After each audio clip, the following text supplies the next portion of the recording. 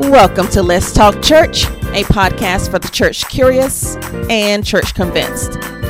Today, we're going to focus on the topics of helplessness and hopelessness. Well, are you ready? Let's talk church.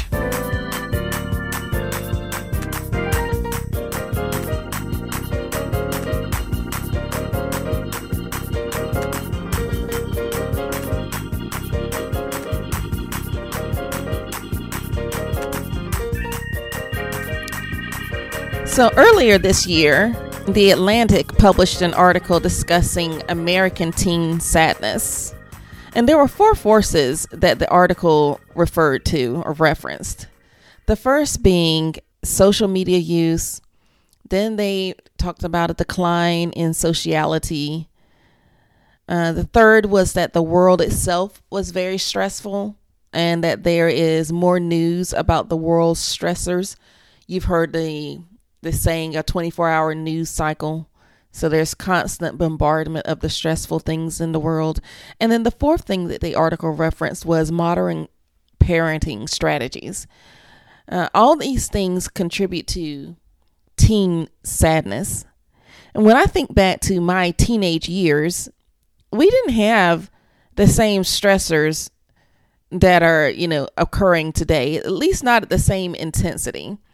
We had other situations that contributed to sadness, but not the ones that are seemingly more prevalent today.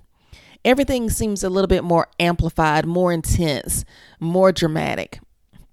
When I think of social media and teenagers, I automatically think that they either have access to too much stuff, things that could potentially be beyond their maturity levels, and thus they need guidance to navigate, which then calls upon parents or people in authority to be able to help them regulate what they're seeing.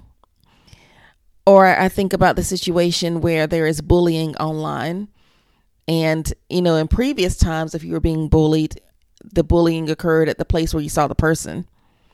And therefore, it would end when you were out of the presence of that person. But now with online bullying, it can occur and it can carry over into your home. Why? It's because social media is everywhere. The person doing the bullying wouldn't be welcome in your home, yet social media is, and therefore it can carry the messenger of the abuser even when you're under the covers at night scanning through your phone, even when you're in the comfort of your home. Sometimes you are afraid to even look at the social media, and that is another form of intimidation or another form of bullying, because you can't even do the things that you would normally enjoy because you're too busy concerned about would the reach of the bullying person reach into your home. Then there's this whole other dynamic that the pandemic has created, where we are less social, and the anxiety that comes with feeling alone or separated can contribute to generally negative emotions. There are some people that can handle being alone for long stretches of time, but then there's also people who cannot. It is very stressful on them, and it can generate negative emotions of helplessness or hopelessness and despair. So much has hit our society in recent years. There's this sense of even lawlessness. It seems like you turn the TV on and you can get this sense of who's power hungry and who's corrupt, and all the leaders that we see not upholding the standards that used to be in place. There's this depravity on a greater scale than some of us have ever seen. And if you couple that with the opposite end of the spectrum, where you people that want too much, then you have people that don't care enough. There's this apathy that is also prevalent. And it can be hard to keep the right perspective. It can be downright stressful. So finally, let's look at our relationships.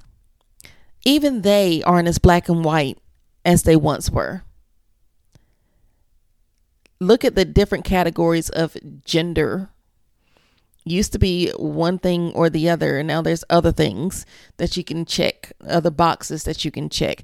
When you look at marriages and relationships, there used to be one thing or the other, and now there's lots of variations in that as well. So even in our dating culture, either you were the boyfriend and girlfriend, and then maybe not. Now it's, what phase of talking are you in? There's hookup culture. There's, just a whole bunch of other little casualness and distinction from the past that we're seeing. Times are changing. Things just aren't as simple as they once were. And it's not just teens that are sad.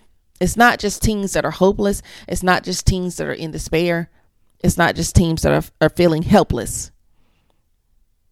There was a survey done that says depression affects almost 1 in 10 Americans. And I saw this on the site usnews.com, and it was a study by Healthy Day News. Between 2015 and 2020, incident of depression reached 9% of Americans 12 years old and older. And among teens and young adults, the depression rate stood at 17% in 2020.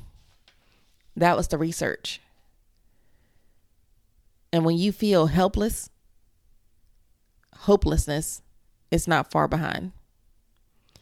So now that we know kind of what state some of us are in, how can we reverse this trend as a believer? Well, we can do some very basic things. There's no magic pill. There's no, rubbing the genie in the bottle and get the 3 wishes. It's not anything like that. It's going back to the basics. It's looking to the hills. Psalm 121 tells us, I will lift up mine eyes to the hills from which cometh my help. My help as a believer, my help comes from the Lord, which made heaven and earth. God is our helper. We just have to look at him. Look to him. We can count on him. So look to the hills from which cometh your help. Pray to God and let him know what's on your mind. It's not hard. People like to make prayer super complicated. Prayer is communication. It's just talking with the Lord. He knows how you talk, so you don't have to get super formal. Just talk to him. That's what he wants. He wants relationship with you. Look to the hills from which cometh your help. Your help cometh from the Lord. The second thing is keep looking until he responds.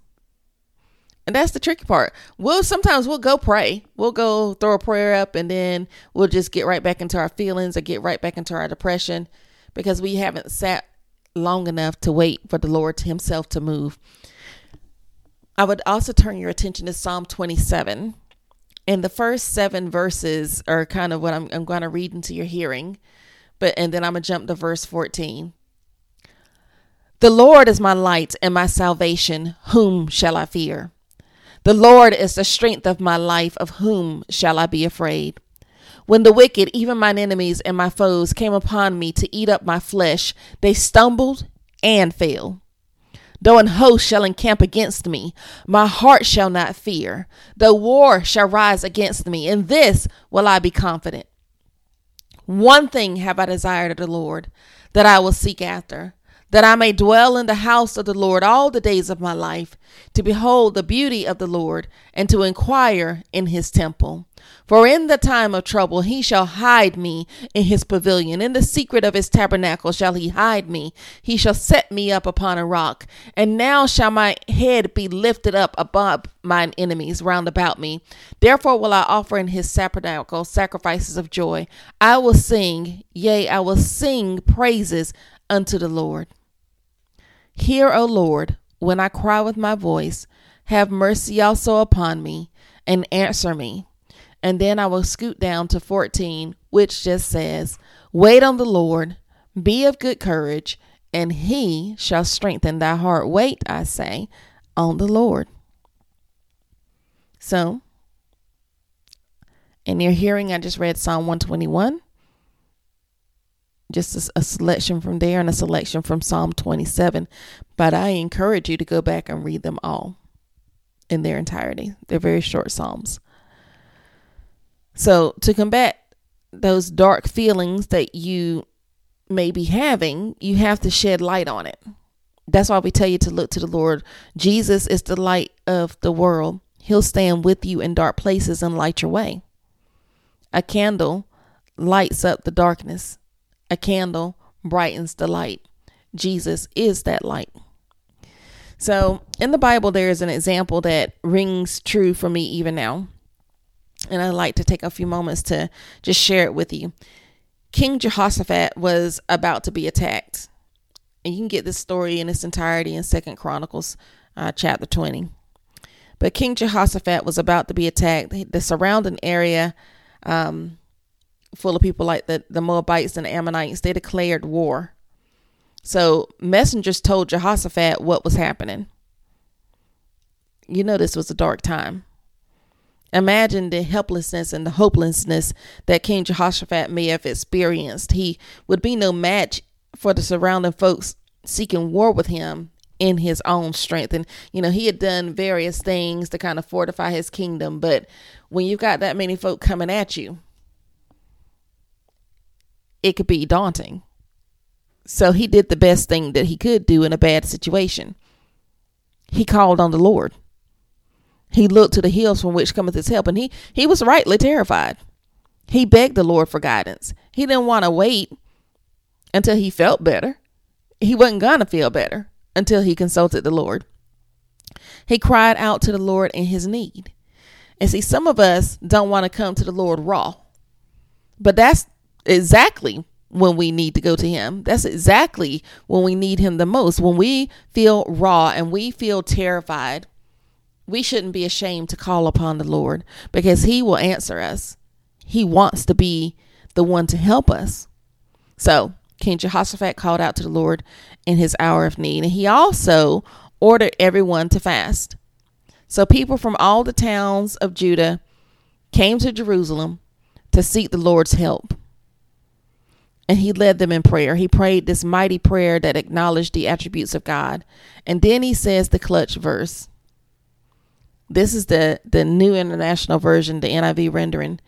It says, "Oh God, or our God, will you not judge them? For we have no power to face this vast army that is attacking us.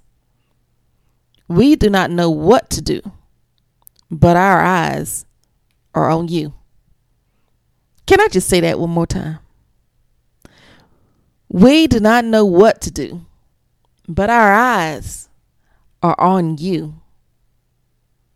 That's it.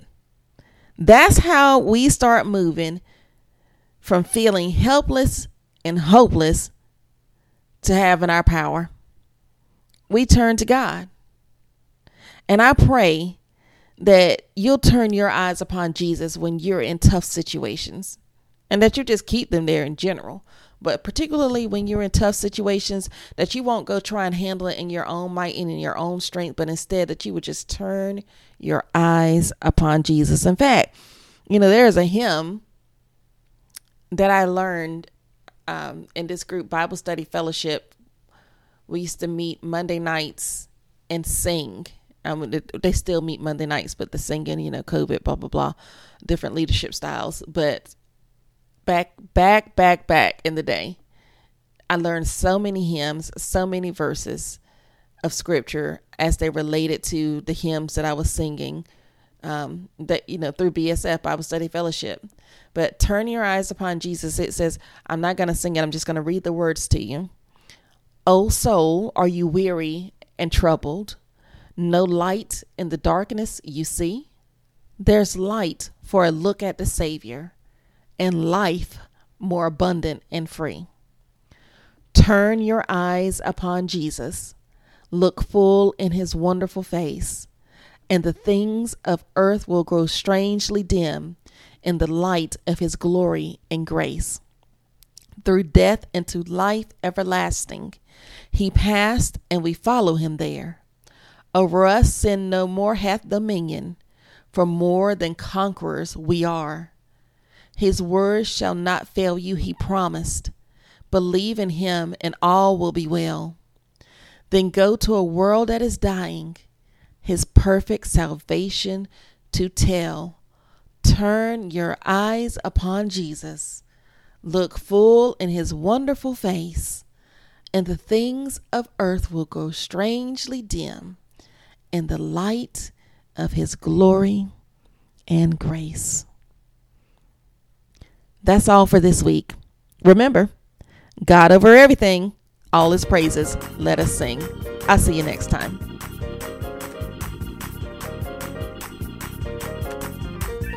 You have been listening to Let's Talk Church, a podcast designed for the curious and the convinced.